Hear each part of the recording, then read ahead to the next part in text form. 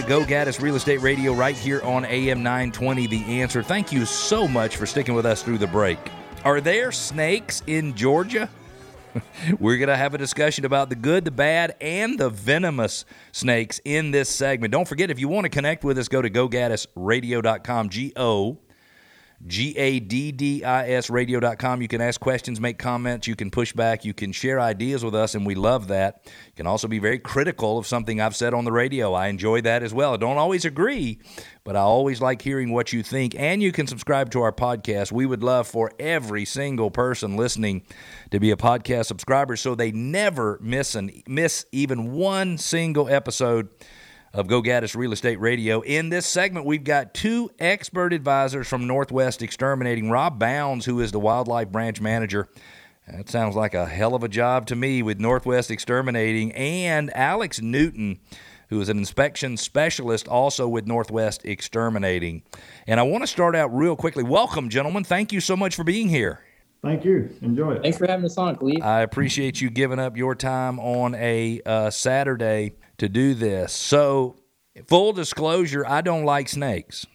Now, I'm not scared of a lot, but I am scared of a snake. So when I was a kid, I went outside, go to open the hood, and I stick my hand in. You've got the little thing you got to pull to get it to release, like the safety on there.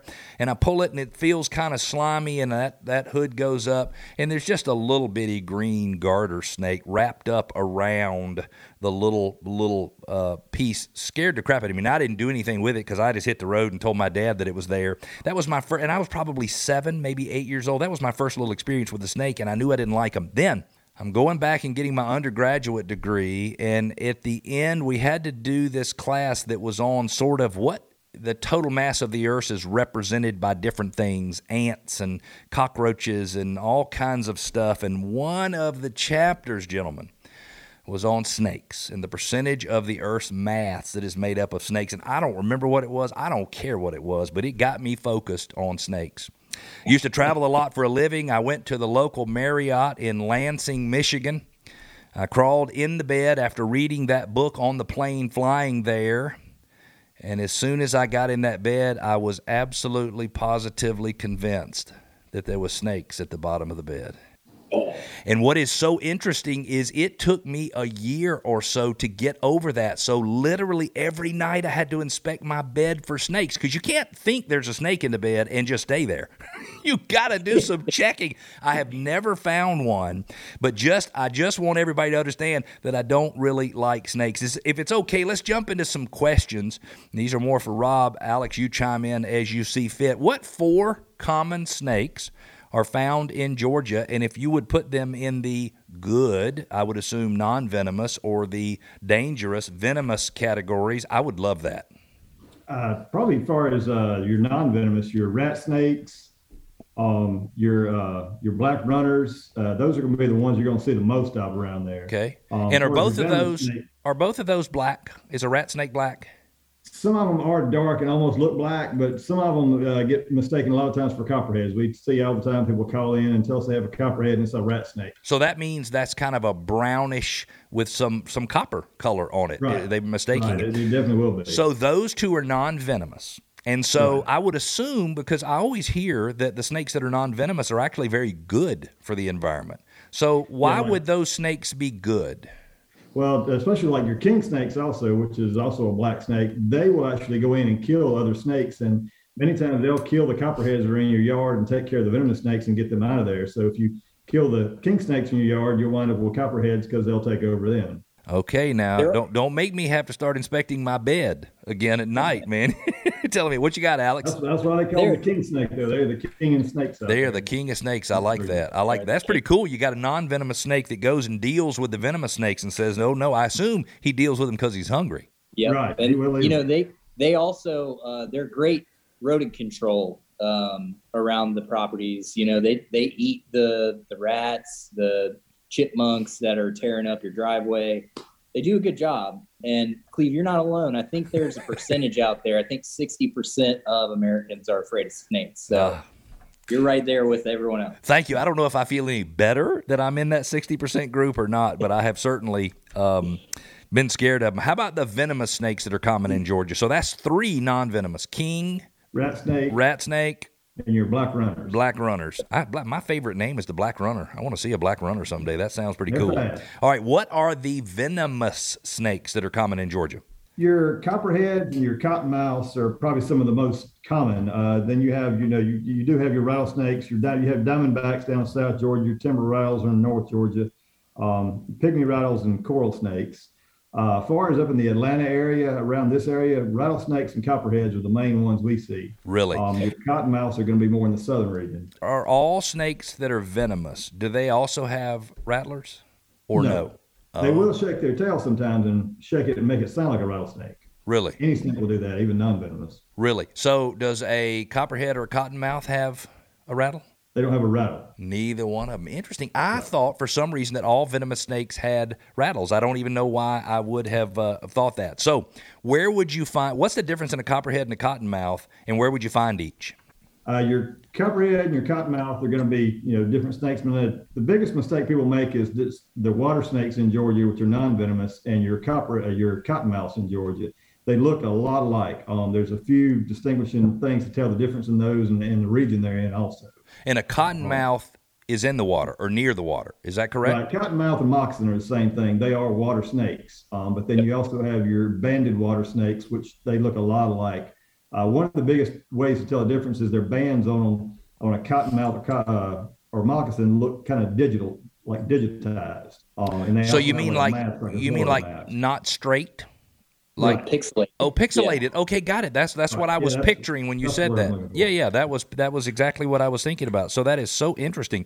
I do remember cleaning the bottom of my dad's boat in Lake Lanier and coming up and having a snake swim right by me, and that made me feel really excited about being in the water. You've had a lot of run-ins with snakes. Yes, I think actually now that I think about this section, I think I need some additional therapy. I'm not sure. I'm going to talk to my therapist. Hey, look, I got a lot of repressed memories about snakes. So in and around a home, Rob and Alex, and by the way, if you've just joined us, you're listening to Go Gaddis Real Estate Radio right here on AM 920 The Answer. I'm Cleve Gaddis, host, and I'm joined on the line by Alex Newton, who is with Northwest Exterminating, and Rob Bounds, who is a wildlife branch manager with Northwest. We are talking all things snakes in Metro Atlanta. So, Rob, what are some of the common places snakes might be found in and around a home? One of the places that one of my workers found one recently was under a garden shed. They were tearing an old garden shed down at a house in Snellville, and I would assume it was probably a big. Do king snakes get pretty big?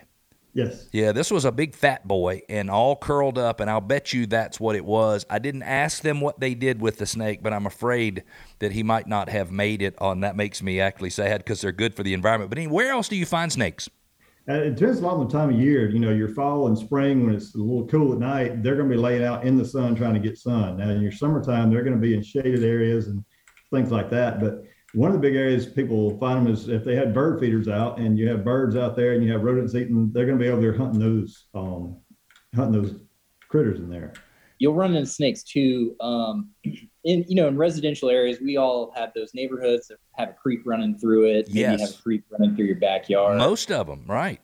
Yeah, and especially in the Metro Atlanta area, and that's one place where you might run into a cottonmouth. So is there? I would love, and this is not something we plan to talk about. Do you have any recommendations for someone like when they're walking through the yard or walking near a body of water to decrease the chances of them being bitten? Like make some noise or whatever it might be. I don't know how that would work. I don't even know what I would do if I was trying to avoid a snake. Biggest thing you do is just watch your step. Anywhere you have frogs and rodents and that type of stuff, you're going to see more snakes. I jog in the mornings and the shaded areas when I'm jogging in the dark and there's frogs, in the shade, looking for bugs. I know that's where the snakes can be too because they're looking for the frogs. Got it. Yep. So if you're in an area and you cannot see very clearly, then you really need to look down when you take those steps. And it's interesting. So in the cooler times, you'll find them out sunning. You'll find them out where they can get the sun to keep them warm because I guess they are cold-blooded. And then when it's hot, they'll get someplace where they can stay cool. So I would always go get a shovel and decide to finish that snake off myself when I would find one, and I'm betting you that is not the recommended action for someone in Metro Atlanta that finds a snake. What do you recommend they do? So I would recommend calling a professional. Okay. We usually, with snakes, we can get out pretty quick. So if you've got one, I mean, we try to get out there as fast as we can because those snakes are probably going to be gone by the time we get there. Yeah. The one thing that you don't want to do is grab that shovel and get close to it. Yeah, there you go. There you go. That is how most people get bit. Yeah. So call an expert. How would they reach Northwest Exterminating, especially the wildlife area? How do they reach you? So you can reach out to Northwest, and this number here will direct you anywhere. We've got a 470-273-6855. Okay. Now, and if somebody wanted termite treatment, pest control treatment, get rid of mosquitoes in the yard, you could do all that, right? Correct. And we can do all that. We also have a monthly snake treatment plan. Areas where there are a lot of snakes, we can treat around your house for snakes. We use it's essentially essential oils, and we put them on the ground. It's something that snakes don't like. They must be sensitive to smell. They're smelling with that tongue, right? Hey, listen, guys, I really appreciate you coming back and joining us on today's show. Hopefully we have educated people without scaring them to death. You've been listening to Go Gaddis Real Estate Radio, where we help listeners go from real estate novices to experts so home selling and buying can be done with total confidence and without all the worry typical with life's biggest investments. In our next segment, we're going to take a quick break. Do you think you can sell your home without paying capital gains taxes? Sometimes the answer is yes, but sometimes the answer is no.